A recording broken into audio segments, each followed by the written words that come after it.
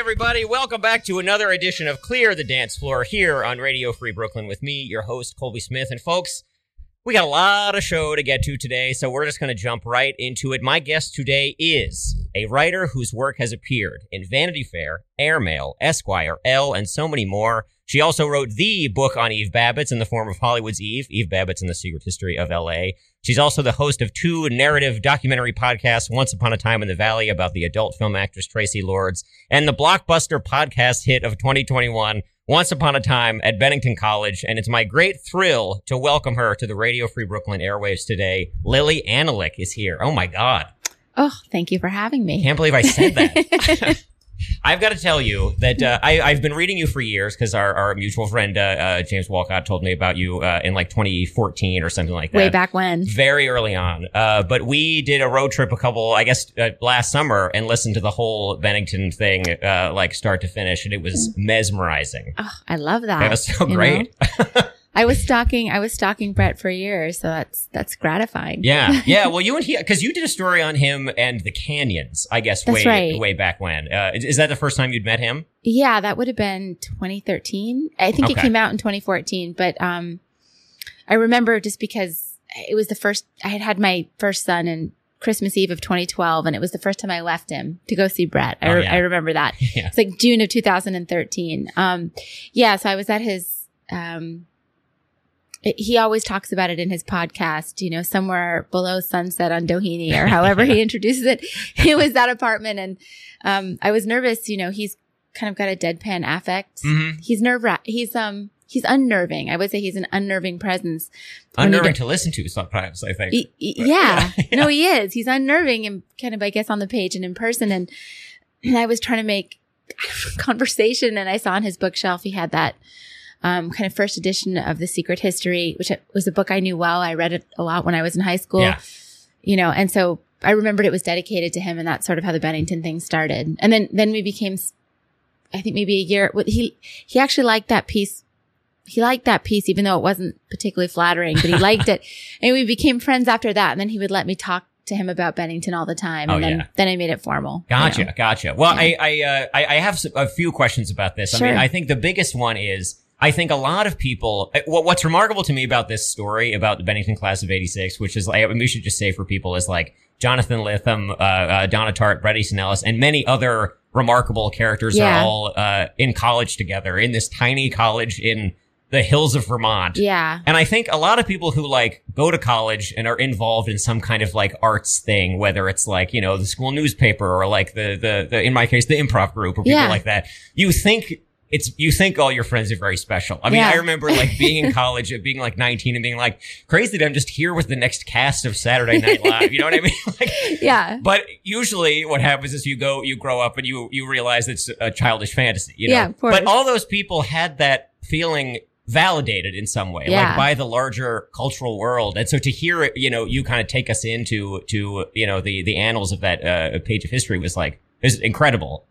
Yeah, and it was weirder than that too, just because, I mean, I knew The Secret History so well, and it seems like a fantastical novel. It seems it almost seems like kind of Harry Potter for people who are older, sort of, Yes. And it was, how Romana Clay it turned out to be was really shocking. And then, of course, Brett had done it as well in Rules of Attraction. Mm-hmm. And Jonathan does it in The Fortress of Solitude. So they were all writing about each other in that place, so compulsively.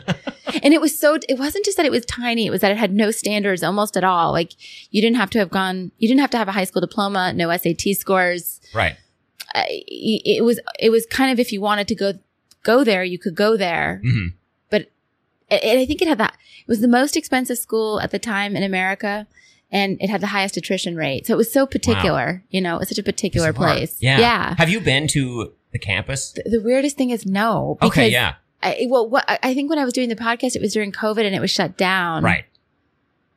And then it's closed for very weird periods, like long extended periods. They can't afford, as expensive as it is, they can't afford to heat themselves in the Vermont winter. So it's closed for bizarre amounts of time. It never worked out, Yeah. I've only driven through it, and it was like after hearing the show, and I was just like, this is it, like this is going to be, and it's just the most unremarkable. Like, oh God, that's like sad. I mean, it's like very beautiful. I mean, Vermont's like a very beautiful place, but it's like as a campus, I was expecting some like electricity or something, you know, and it's just like a college. It's just like any other college. Yeah, I don't think I could bear to have that experience. I was always curious about the end of the world. You know, it's like a spot on the commons where I guess it looks like it's just a little drop off, but I guess it looks like the world ends there. I don't know. It would probably, my head would probably explode if I actually went there. Yeah. At this point. Yeah. Have you gotten any, responses from that like took you by surprise? Cause go ahead. Yeah. Well, I was surprised that Donna was so upset, you know, cause it had started as like an extended oral history for Esquire magazine. It was their, summer issue, I think 2019. I think that's right. But it was a hugely long piece. It was 10,000 words in the magazine and 14,000 words online. So I figured I would have heard if she was unhappy, you know, but I knew she didn't want to talk because she doesn't talk. But I think David Lipsky made me laugh, like when she started to come out with these orders to shut the podcast down and kind of all this litigious talk. And he said it was like you kind of got Athena down from Mount Olympus, you know, because she doesn't, you know, she's above earthly shit like this that you would have thought. But that was the most surprise. But it was helpful. It was helpful because it got publicity for the podcast. So thank you, Donna. Yeah, right. Yeah. It's interesting because it's not like it's like some hit job on her either. I feel like it's perfect. Like she's such a compelling figure in it. It's not hagiography about her, but it's like she comes off perfectly fine. I just think she had a lot of secrets about her background, or she just seemed secretive and kind of into self mythology. As Brett's into that too, but Brett's so great because Brett has a weirdly detached attitude toward his own persona. Yes. And he kind of likes to discuss it with you. It's almost an impersonal thing with him. So he finds all that stuff really interesting. So he's great that way. Whereas I guess for Donna it was not impersonal. Right. But no, I thought the book was so important, and you know, I love that book. So I was surprised she was so cranky about it. Yeah, absolutely. Well, I have some questions about Brett too, if that's okay. Of course. Because you've obviously spent a lot of time with him, and as part of my, you know, I listened to you guys together on his show way back when, and I was sort of like couldn't believe it was as long ago as it was. I was like, well, this is just yesterday that Lili was on that. I'll have all these questions ready for her, and it was like 4 years ago. It was pre both podcasts. It was just after the Eve book. That's my memory. Yeah. And so I listened to an interview with you where on How Long Gone, where you described him as our Andy Warhol, and I wondered if you wanted to expand on that a little bit, because I feel like that idea is in the show, but maybe it not zeroed in on in the same way. Yeah, no. He just, I always feel like kind of he's the artist of our times, and if you don't like that, take it up with the times. Right. You know, it's the same with Warhol. Like I remember this guy. Brad Gooch gave me this great description of what it was like to be in his apartment. I think this is in the late 80s, early 90s. And he said you'd kind of come back from doing whatever depraved shit you'd been doing, whatever party you'd been to, whatever dinner, whatever thing you'd done with him. And then you'd go back to his apartment, and it was, I think it's the apartment Patrick Bateman lives in American Psycho. It's the same. He always is doing that. At any rate, it was very white, very minimalist, no mess. Almost nothing in it except kind of state of the art stereo equipment, you know, or media stuff. And he'd kind of lay out cocaine on the table, and you could kind of do that. And then he'd have these certain magazines he wanted you to look at. And often it would maybe be an article about him or an article about something he found interesting. Yeah. And he'd curated some kind of pop music, some kind of odd pop music he wanted you to hear, and some thing on a television show he needed you to see. And I just felt like his antenna was up on the culture always, and he was always just taking in. And there's a kind of a passive, open quality to him that allows him to just sort of absorb what's going on around him. I mean, probably I love Lunar Park, but yeah. Lunar Park is so good. It's so good. It's so great. And it's kind of like where he dismantles American Psycho, and it's its origin story and a kind of dismantling of it. But the thing that he did that maybe I love best is his essay on Charlie Sheen and Empire. Yes. Yeah. You know? I was going to ask you, this is Empire post-Empire. Yeah. Yeah. It's the only, and he wrote it, this must have come out in 2012. And it's about Charlie Sheen. But if you read it, you could see Trump coming, right? Yeah. You understood everything that was coming. You understood exactly where the culture was going, and he saw it before anybody, and he gave it a name. I think in those terms. I think in terms of empire and post-empire. Anytime I see an artist, I read a book, everything. It's an incredibly helpful framework for like making sense of the world. Yeah, and I became friends with this. I recently became friends with this guy named Josh Klinghoffer. I think I'm saying his name right. And he was with the Chili Peppers for 10 years, but he's young, too young for sure to have been a founding member. He's born in 79, and he's really obsessed with this because I'm born in 78. Yeah, and he's quite obsessed with us tail end Gen Xers. You know, because you're straddling empire and not only was he in Chili Peppers for 10 years, but Josh is now in Pearl Jam, and he'd been in Jane's Addiction, kind of all these, oh my God, yeah, you know, institutions, these Gen X institutions, you know, and it's just, like, had he been born 10 years earlier, he'd have, I think, his own band that was like that. Right. You know, it's just, and you're born at this time when that's what you were looking to achieve, or those were your ideals, and it all kind of crumbled beneath your feet. Yeah. So I think he related to the podcast, which I guess was doing something like that with Gen X writers, you know? Yeah.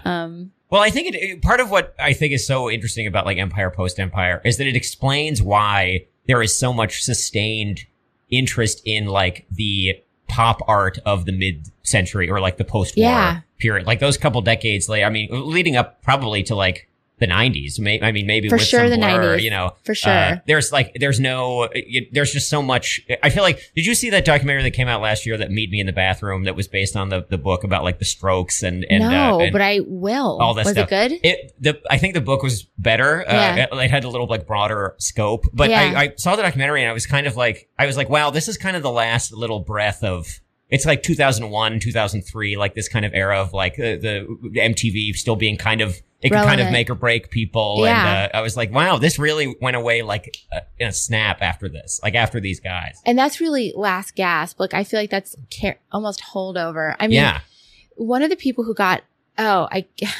should have said this as opposed to Donna. Courtney Love was into the podcast, and she was writing about it on Instagram, and we corresponded for a period.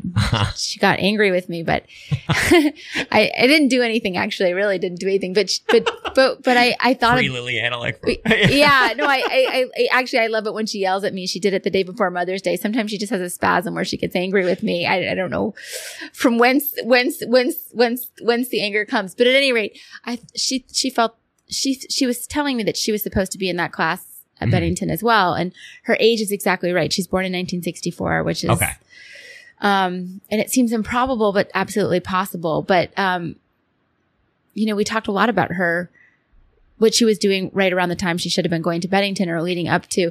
I always felt that kind of Courtney and Kurt were really the last gasp. I feel like 1994 is a huge demarcation. I think about that too, because like Kurt dies in 1994. Live Through This. That's, you know, her album came out in 1994. And I love Britney Spears. I mean, I absolutely love her, but she's a totally different kind of thing. I mean, to me, she's like Elvis, but that kind of Mouseketeer generation would just take over like that. Hit Me Baby One More Time is 1998. It's so close. Yeah. But it seems like such a different era. Yeah. Oh, big time. Yeah. It's like miles away. I mean, like when I was a kid in the 90s, we, in the car all the time was this thing called Radio Disney. Are you aware of this? No, but I wish, I don't know if I wish I were, I wish I weren't. I mean, I don't know if it's still like around, but it was like a new thing where like Disney had a national radio network at the time that was just playing exactly the kind of thing you're talking about, like all the bubblegum hits of the day. So it was like, nonstop. Britney Spears was like a big thing in her career that she was like playing on Radio Disney all the time. Like it made her like one of those things. Yeah. And I mean, it was just like it's a sinister marketing ploy, you know. But it's also like, you know, that's where it's like the transformation was complete. You know, it's like we now like radio had been co-opted by the biggest, you know, media conglomerate in the world, and it's only continued since then. Well, of course, no, absolutely, it's only continued. But she always like really captured my imagination, and I always felt that she was like a kind of a porn star masquerading as a pop star. And I always thought when I did the Tracy Lords thing, that's great. It's true, you know, really true in her. I love her. I mean, I think she's great. but a different kind of thing. But where I was going with this was one of the guys I talked to a lot. He wouldn't do a formal interview, but Gregory Dark. Okay. And he did Tracy Lord's most famous movie called New Wave Hookers, which came out in, I think, 84. Uh-huh. And he was considered like avant-garde for the porn scene. And he kind of changed the way porn movies were made. Kind of a depraved character, you know what I'm saying? Sure. Right. It was the Dark Brothers, and his partner was a guy named Walter Dark, called himself Walter, and he got in touch too during the podcast. He was living in Bolivia or something crazy like that. Anyway, I don't mean to get off topic, but Greg Dark kind of reinvented himself, and he was doing music videos in the late 90s, and he was doing the most insipid. I love the kind of the sexed out Britney, but he was doing her most insipid, like From the Bottom of My Broken Heart off her first album. Oh my God. Yeah, and he was doing Mandy Moore, and it was wild to see him there, because it was like he was making it explicit what was implicit. Mm-hmm. Do you know? They have a major pornographic figure doing the videos for these girls. Wow, you know? yeah. Man. Underage girls was his thing, I guess. That's wild. It was. Like, America can be so great when you know? Oh, have you seen Crossroads? Of course I've seen Crossroads. I saw it twice. No, I have no questions about it. Just thought I'd ask. Yeah, no. I can the affirmative. So, I really liked her when she was doing, I thought she was so great on those MTV Music Awards. Like before, like a showgirl, like all the, I just, to me, she was Elvis, you know? Oh, definitely. Right? Yeah. Yeah. I mean, absolutely. Yeah, absolutely. Absolutely. And I did like the one time I don't think I've ever gone to a concert in my life, but I talked Graydon into sending me to her when she was starting her Vegas residency. Oh yeah. And it was wild. It was the day of my 39th birthday. So I saw this on August 9th, 2018. That's when I saw it. My brother, I dragged my brother with me. And actually I saw Brett for dinner the night before. We met him for sushi. He was there shooting something. Anyway. In Vegas? In Vegas. Wow, that's perfect. And after our dinner, we had like a 4 or 5 hour dinner, and he left Vegas. He just got in his car and drove home. He didn't finish the shoot. He was spooked. Funny, right? Anyway, that next night, yeah, it was funny. That would have been on August 8th. So on August 9th, we went and saw Brittany, and it was wild because it was like my brother is exactly her age. They're both born in 81. And it was this moment where you could actually see like millennial nostalgia starting. Like her show was no new songs. It was all, and the crowd knew every word. And it was something else. Wow. Anyway, I'm sorry. Yeah. No, please. I feel like Brett's the perfect person to see before seeing Britney Spears, because he has such a connection to Lindsay Lohan now because of the Canyons, you know? I love Lindsay too. Yeah. Those girls were great. It was like, Paris's current incarnation does not interest me, like as a mother, and you know, complaining. I don't like her new incarnation, but I loved her at the time. Oh, you know? for sure. Oh my God. Those girls were great. Absolutely. If you're just joining us, my guest is Lili Anolik, and we're talking about, I guess the mid-aughts girls, you know. Mid-hot. Yes. That was the last great era for me. I loved all those girls. Yeah. I think like Radhika at Vanity Fair let me write about Bimbo Summit, you know. Oh yeah. Those girls were great. Yeah, it was a great moment. Yeah. Well, I'd love to hop coasts here for a second. Yeah, sure, of course. And talk a little bit about Los Angeles. Sure. Because you know, here we are. We're in Brooklyn. You live here. I live here, and yet not LA, Brooklyn. Well, you don't live in Brooklyn. No, yeah, Tribeca. Sure. Yeah. I don't want to. You know. No, I don't want to take credit for something I don't. Yeah. You're right here. Do you get out here much? Well, my kids are in school in Brooklyn, Gotcha, so yes. Gotcha. Okay. So I'm in Brooklyn constantly. In fact. And yet, there is something about LA is in like so much of your work. I know. Not only, you know, Once Upon a Time in the Valley and the book about Eve Babbitt's, but also, I mean, like your piece about David Lynch, which I'd love to get to at some point. I just took my very young kids, my 8 and 10-year-old, to see Mulholland Drive for the first really? time. Yeah.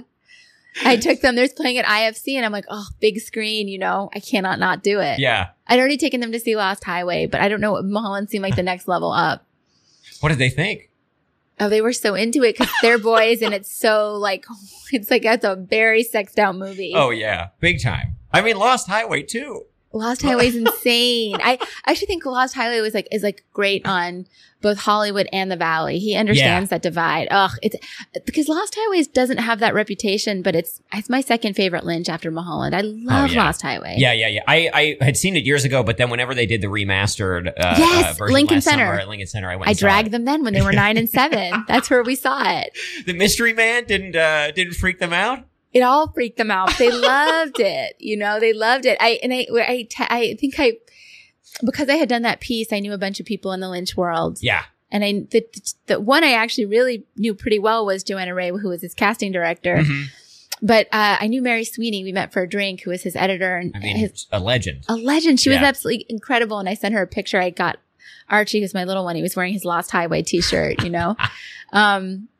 But I'm sorry. You were going to ask me a question. I didn't mean to. Oh, well, just I feel like I really what I want to do is put you in that awkward position where I read back a paragraph. Oh, yeah, sure. Okay, yes. Because I feel like it's both. It's so good on Lynch and like the city and just like what he's bringing to it. And it goes like this. Okay. Lynch is the best pornographic director America's ever produced, along with the best art house. How he sees is erotic. His rhythm, slow and sensuous, is erotic. What he does to time, the way he contorts it, makes it seethe, throb, pulsate, so that every beat of it feels charged with fear and desire is erotic. Mulholland Drive the road, traces its sinuous path through the Santa Monica Mountains, affording spectacular views of Hollywood, home of the movie industry, but also of San Fernando Valley, home of the porn. And if the geographical separation between the two industries is narrow, the psychological isn't even that. The porn industry overtly is about what the movie industry is covertly. Sex and fantasy, objectification and exploitation. It's the movie industry without the pretense or the hypocrisy.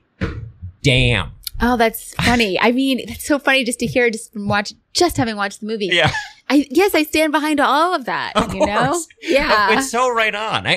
Calling Lynch like a pornographic director, I feel like is something that a lot of people circle, but no one just like outright says. For sure though, right? But it's like, it's everywhere. Everywhere. In his work. It's just how he looks and sees. And probably why, even though he's art house, my kids can stand it. But I just, and it's, Did you watch Twin Peaks? Did you watch The Return? I sure did. I was going to ask you about this. Tell me what your opinion was. Well, I liked it quite a lot, but I feel like that sexiness we're talking about is largely absent. It's so interesting you say that. Yeah. Yeah. Right? The eroticism is not there. Mm-hmm. I found it. I made Ike, my older son, we watched the whole thing, and it took us a couple of months, Yeah. Because it's got slow parts. Oh yeah. It felt completely. It was thrilling for me by the ending, but you're right. And I wonder if that's just a man's life. Like he's so much older. Yeah. It's just. It could be. I mean, he's 80 now? Not quite. I think he's born the same year as my father, 1946, I want to say. So mid 70s, Yeah. Moving on up to late. Yeah. Yeah. No, it's interesting. I really liked the show, and I remember at the time being very into the idea that he was being so withholding with I was Cooper too. and all that, especially because it was like, so much stuff was getting rebooted then. I mean, even on TV, it was fraudulent pathetic. Shows. Pathetic, exactly. Pathetic sellout bullshit. Exactly. Yeah, no, and he's not going to do that. But yeah, it's like that because the show too is so sexy. The original run. What I remember so well, my parents didn't, like in weird ways, they like, my mom was very watchful, but nobody cared what I watched or what I read. They let me do anything that way. Uh-huh. And in my mind, they had not let me watch Twin Peaks. That was the one thing, but that isn't true. I think what had happened was I was frightened by it. And I remember my babysitter loving it when I was little. And I remember listening to the theme song. Mm-hmm. And everything like kind of sexual and violent and upsetting that I was intuiting from the song was absolutely true. It's one of the only things that kind of lives up to your childhood expectations. Yeah. But you're right. The original show really was very sexy. This was a different thing. Mm-hmm. It was a different thing. Yeah. Yeah.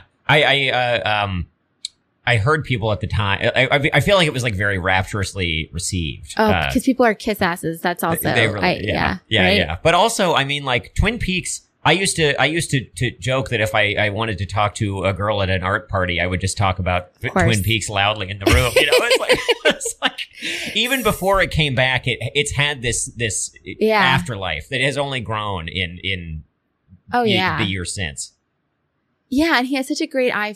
I always think what's funny is like, actually, I remember Joanna Ray I never sought out a casting director when I was doing a piece before, but I think in Lynch movies, like actors are better with him than they are with anyone else. Yeah. It doesn't matter if they're a good actor or a bad actor. They're just better with him. Yes. So I was so curious to know how he casted. And I remember we talked about Mulholland, that's what we were talking about. And I was like, I've seen Justin Theroux in other things. Thoreau, a Bennington person. Yeah. Just throwing that out there later. But anyway, and he's really like banging, he's a really sexy guy.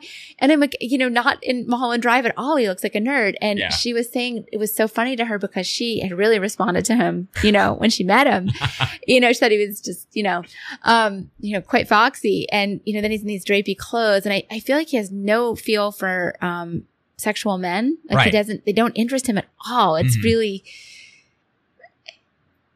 only Bobby, for me, it's like only Bobby in Twin Peaks, like escapes this. He's the only, I don't even know why I'm bringing this up. It's just, I guess we were talking about sexiness in Twin Peaks, but it's like he doesn't want the guy in there at all. And I wonder if that's why Mulholland Drive works so well. He just gets rid of the guy. Right. The guy that does not interest him and he does not want to look at. Right. Well, especially because Kyle MacLachlan, I feel like you could argue is just like the cuter Lynch, Yeah, you could. Yeah, for sure. But he's not really used in that way past Blue Velvet. He's in Twin Peaks, obviously, but David Lynch is in Twin Peaks. He doesn't need a surrogate because he himself is in the show. Having trouble with his hearing. Yeah, you're totally right. Yeah, I guess it's like I was before we were in Tribeca, we were in Chelsea, and Kyle MacLachlan was not only in the building, he was on the same side of the building. So he would always hold the elevator for me. And it's like, I also love Showgirls. So I would always get excited. Yeah. He couldn't have been nicer. He just doesn't, and he's handsome, but he just doesn't have like sex energy for me. Oh yeah. Yeah. He's great in Blue Velvet. Oh yeah. And actually he looks, the best he looks is as Dale Cooper. That suit, and the hair slicked back. Absolutely. But I'm just not responding to him that way. Whereas like the way he uses women, it's just different. For sure. Do you like Wild at Heart? No. Oh, here we go. I really don't like it. Go on. No, it's weird because actually I love Barry Gifford, and Barry Gifford wrote this. I love his books, and he wrote the script with Lynch for Lost Highway, which is one of my favorite. I don't know if I don't react well to Nicolas Cage. Yeah, that's valid. It's valid, right? Sure. I don't respond to it at all. When I don't respond to a Lynch movie, I really don't respond. So I don't know how to parse that. And I love Elvis, but even the Elvis thing doesn't interest me in that. Yeah. I think a lot of people there's a lot of very overt symbolism in that. Yeah, maybe that's it. The Wizard of Oz stuff. Yeah, exactly. And of course, Laura Palmer shows up as the good witch at the end of the movie. Yes, that's all right. And I think even Audrey's in it. Audrey is a car accident victim or something. Yeah. It just doesn't work on me. It doesn't have the magic. I also wonder just when. No, I know I actually just don't like that movie because I've tried to rewatch it, but like Lost Highway was the first Lynch I saw. So, I was so struck by it, And Inland Empire has kind of fascinating moments for me, but I don't really. Yeah, that's an interesting one. It is. Empire. Oh, I always feel like I can tell someone's phony if they tell me that's their favorite Lynch. Yeah, come on. And I actually felt weirdly vindicated in my conversation with Mary Sweeney. She explained to me that there was we were just talking at that point. It wasn't the interview. It was just talking. I don't know. And she just said that there was no script for that. It started out with stuff. So for anybody to tell me it's coherent or can cohere or coheres like at an unconscious level, I just know they're full of it. Right. Well, and didn't they make it over a period of several years too, where it wasn't continuous as a production either? It has fascinating moments. I remember there where you can see the power of acting. Like Laura Dern has some really good scenes, and there's that locomotion. I remember really liking the locomotion. Yeah, that is fun.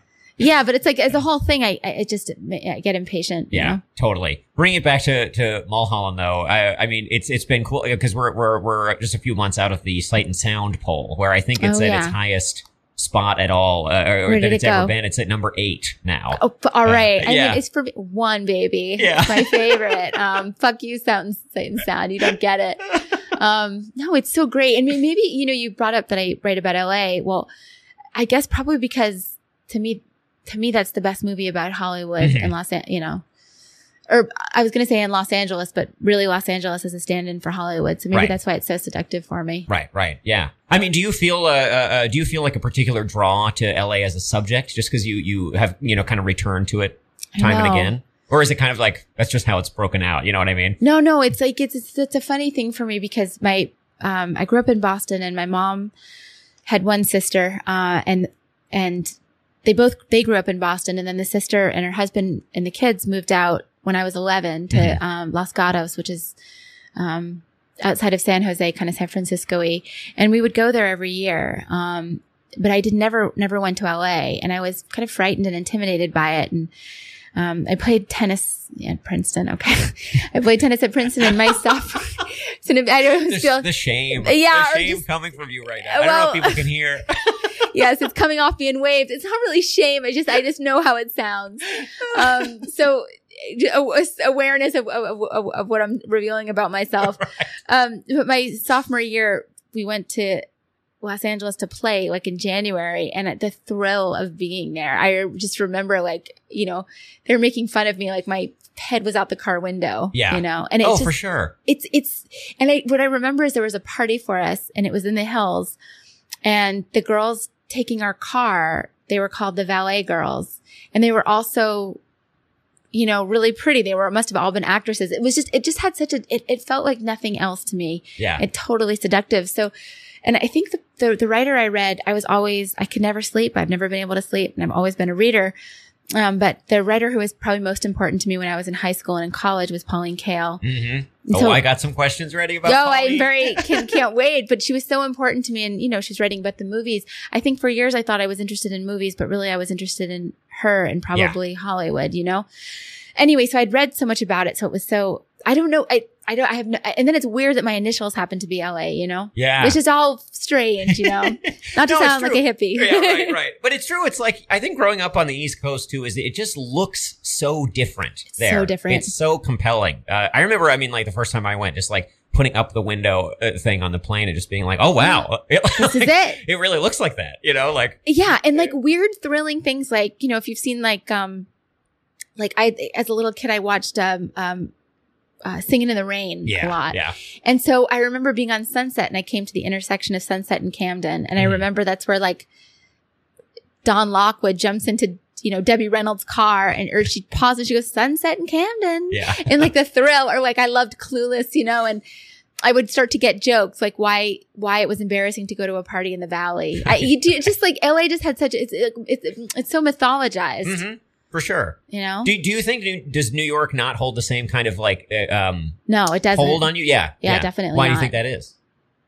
I just think there's something. New York's just too big. It's too big. It's too polyglot. No one person, no one thing can dominate New York in the way that LA just seems. And maybe it's just like fantasy. Like if you're into movies and fantasy and all, it just seems like a state of mind. Whereas New York just seems. I love living here. Yeah. I way prefer to live here than in LA. LA is just too diffuse, but it doesn't thrill me in that same way. Right. There's no reason. There's no reason for this, but that's how it is. Yeah. No, I totally get that. Should we talk about Pauline since we're kind of knocking on the door? You did your thesis on Pauline. Yes, I did. At Princeton? At Princeton. I did my senior year.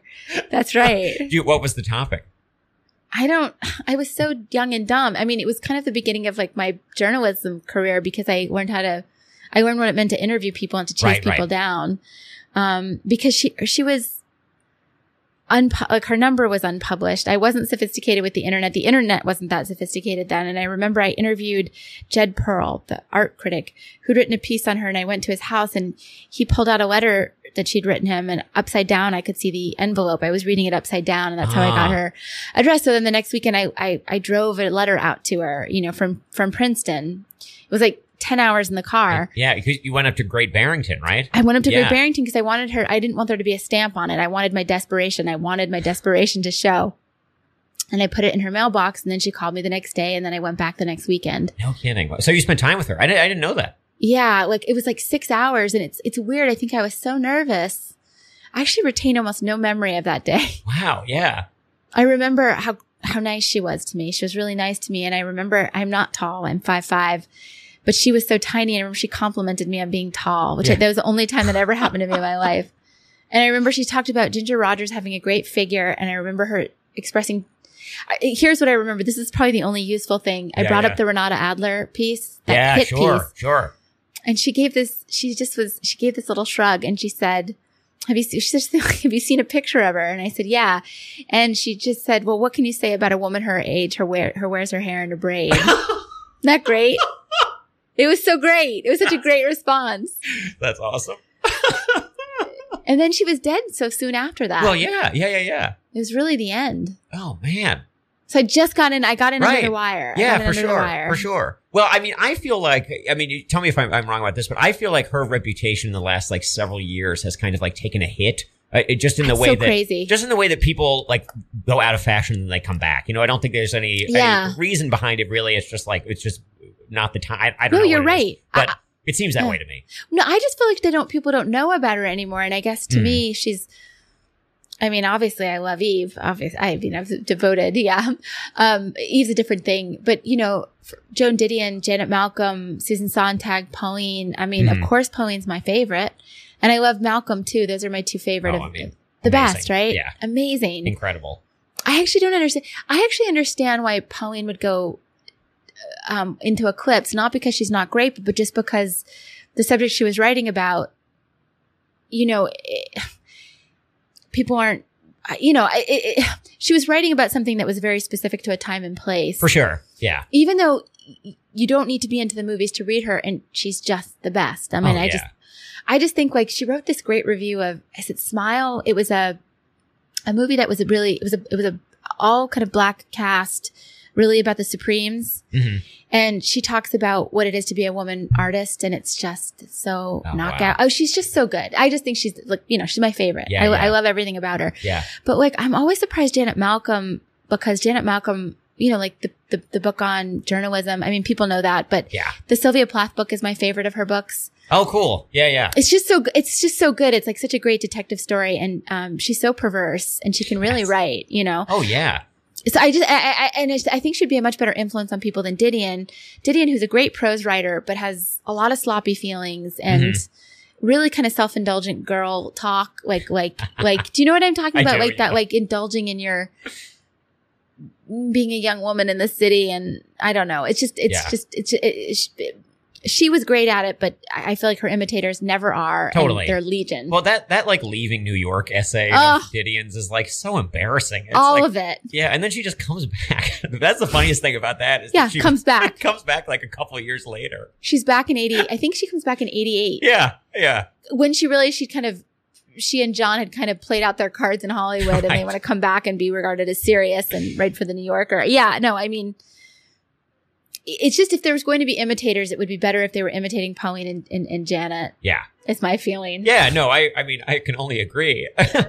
Pauline is so fascinating, and I feel like she will, you'll be reading a piece about like the biggest like throwaway screwball comedy from the 40s or whatever, and just get this wisdom about life and how people work, like it just dropped in your lap, almost as like just she's giving it away. You know what I mean? She's like tossing it over her shoulder. That's the best part. It's just an aside. Often it's like in a parenthetical or something. No, she's tremendous. It floors me that more people don't read her and don't read her compulsively. I'm just saying I can understand a little bit why she would go into eclipse, just because she was writing every week about, like a contemporaneous phenomenon. Yes. But it's a shame. She's so good. Mm-hmm. I want to talk about some other for sure. LA adjacent writers or writers who spent time in LA.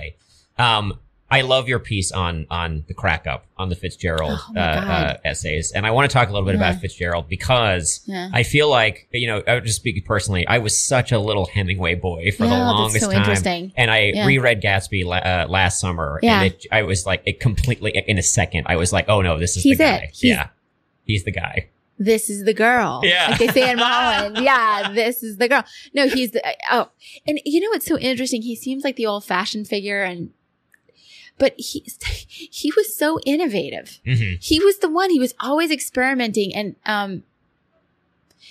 he took screenplay writing seriously. I think he's the father of the personal essay, all that stuff. Oh, I just love him. Yeah. And Gatsby's endless. Endless. You can read, doesn't matter how many times you read it, there's something, like that wild thing where, Meyer Wolfsheim works at the company with the swastika on it. Oh, yeah. And he's writing that in the 20s. How did he know? I don't know. It's a little like the Warhol and Brett thing that we're talking about. Yeah.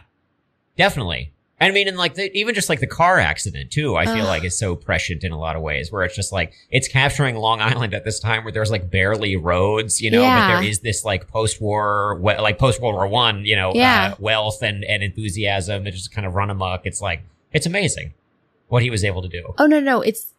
I completely agree. And it's funny because I've said this to Brett's face and he laughed. I mean, I think he's more talented than he is smart sometimes. Brett is? Yeah. Yeah. Okay. Yeah. No, but it's like he has an extra thing that's kind of better. It's like an intuition. Mm-hmm. And Fitzgerald seemed to have that. They just somehow they're able to read what's going on. They smell it. Well, I'll put a finer point on it, and I'll remind you that in Hollywood's Eve, you refer to Fitzgerald as America's Proust.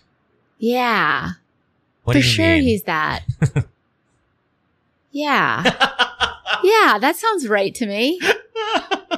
Yeah, and actually it's funny though, there's this song like Everything Reminds Me of My Dog. It was like Jane Siberry. I came out in the 90s, meaning this woman singing it. Everything she likes reminds her of her dog. Uh-huh. I might do that with Fitzgerald. Yeah. So if I'm giving someone a compliment, they remind me of Fitzgerald. Right. Right.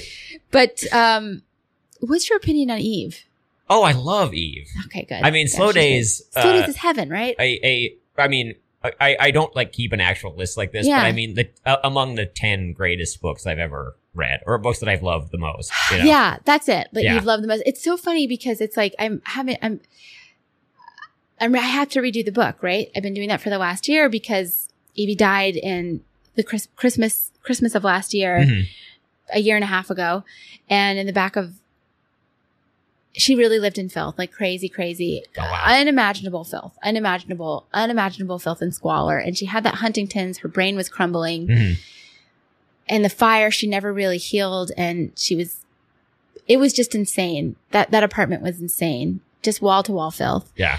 And you wouldn't have thought anything could have survived that except her mother. As it turns out, her mother, who's kind of a preservationist. She did those great drawings of all those kind of buildings that were getting torn down in LA, had that preservationist instinct, got Alzheimer's, but before the Alzheimer's completely took her over, she packed up these boxes of Eve's letters, journals, all this kind of writing material, and put it in the back of Eve's closet when she moved in 2001.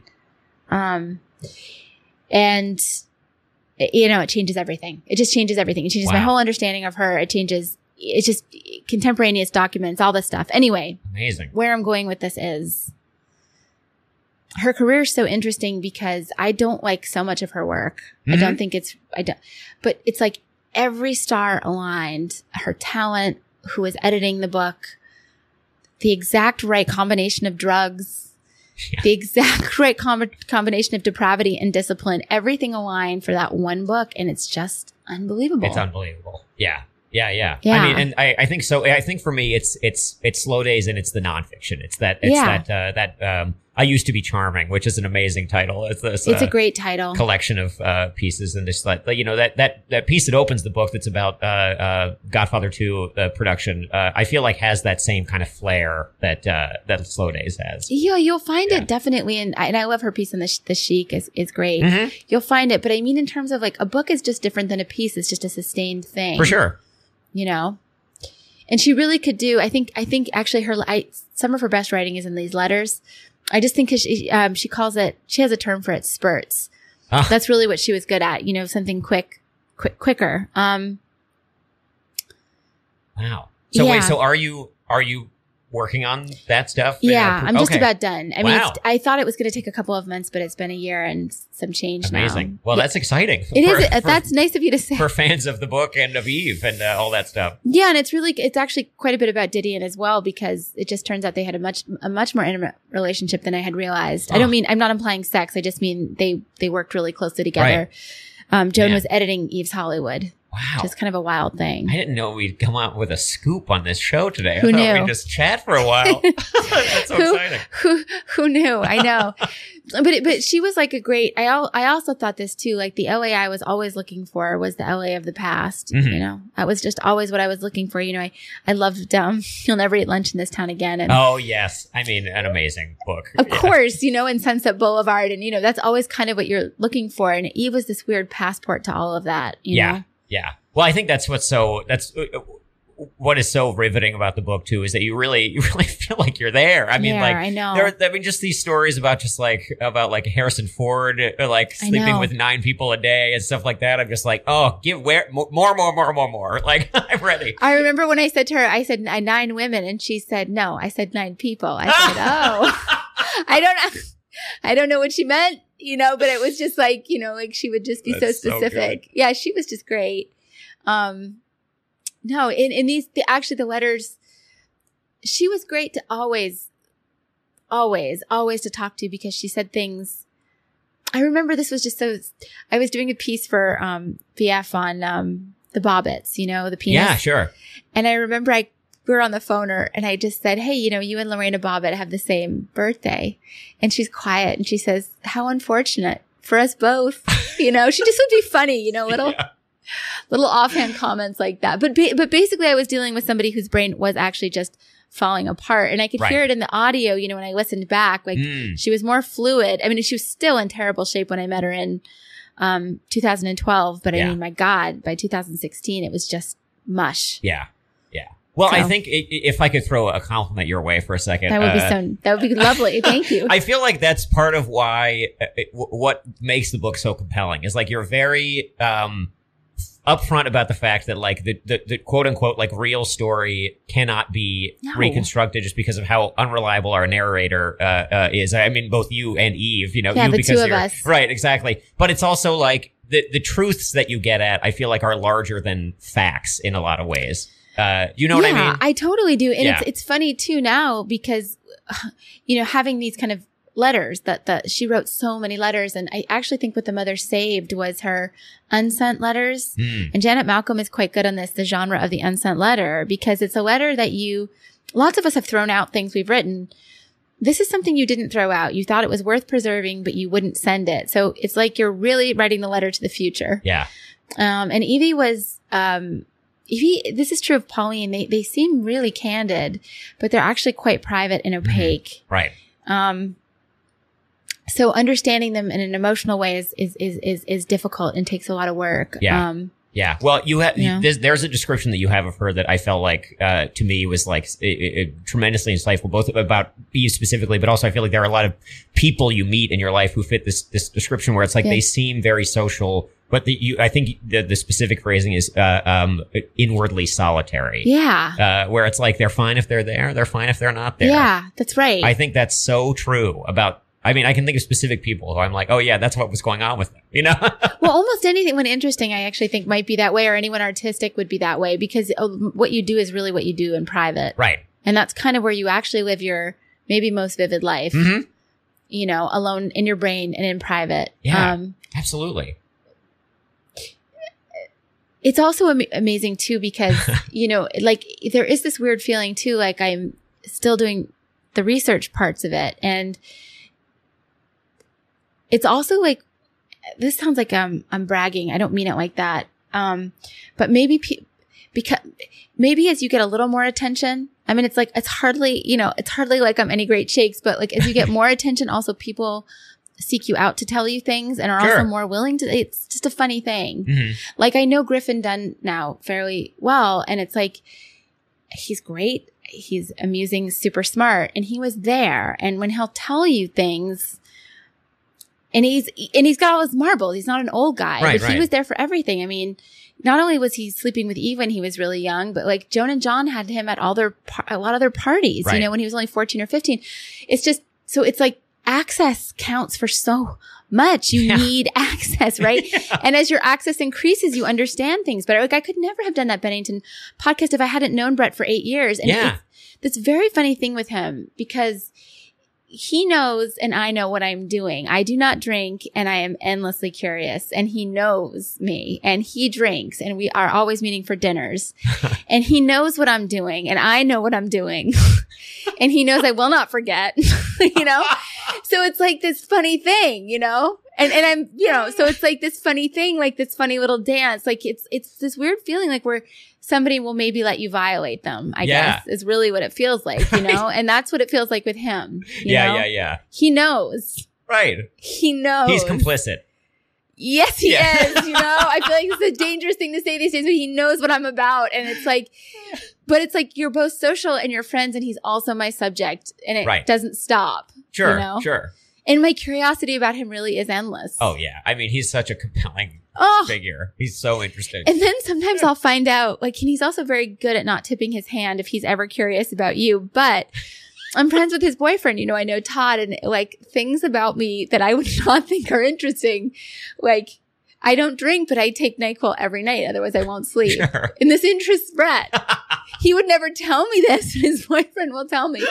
And then like funny things like, right before COVID, it would have been the night before Valentine's Day, 2020. Yeah. And I was at a dinner with him and a couple of other people. And then I took like a 6 a.m. flight to get home. I wanted to get home to, you know, my family. And my son, my older boy, was in first grade at that time. And there was a note on my pillow when I got home. And it says something like, "Dear Mom," you know, misspelled. It's, you know, crazy little kid writing. And it says something nice in the first sentence, like, "You are warm and cuddly," or something like that. And then it goes, "I know you are having sex with Bret Easton Ellis. Don't lie to me." You know, and it said, you know, it just went into him being gay, but maybe not all that gay. And then it said, and I want you to take me to the Natural History Museum and I'll have no arguing. But I remember I said it to Brett, and I didn't even think he was listening. And then his boyfriend, you know, wanted to see the note. So, you know, things catch his attention, but he's really good at not tipping you off at what he likes. Yeah. Or what amuses him, or what captures his interest. Oh, that's perfect. That's great. Yeah. It was, I have it framed, you know, it was such a good note. You should. That's great.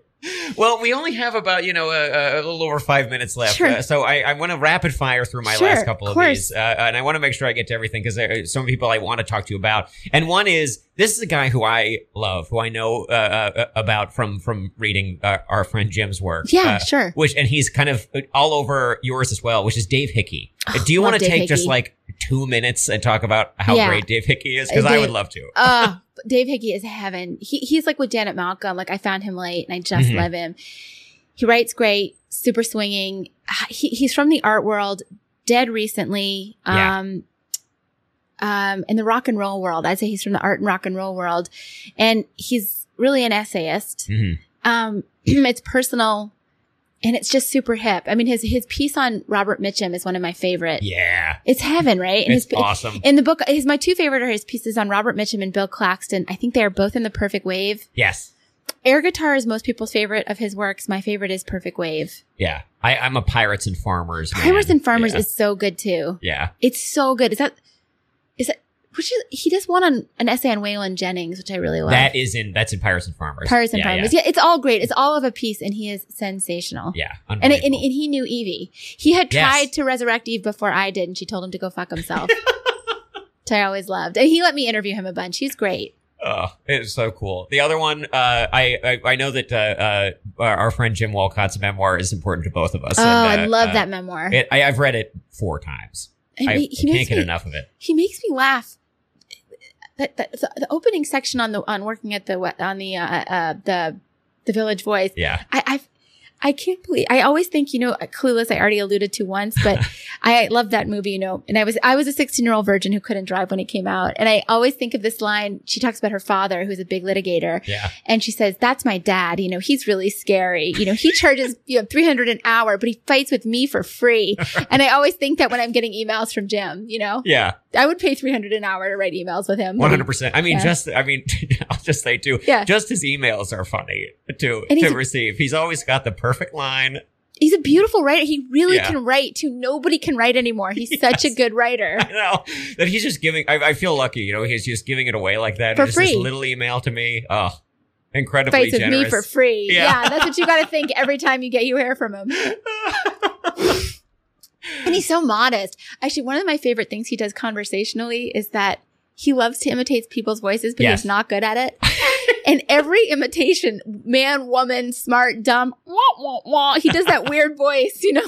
Yeah. But he's great. The last time I saw him, he took a stab at Roman from Succession.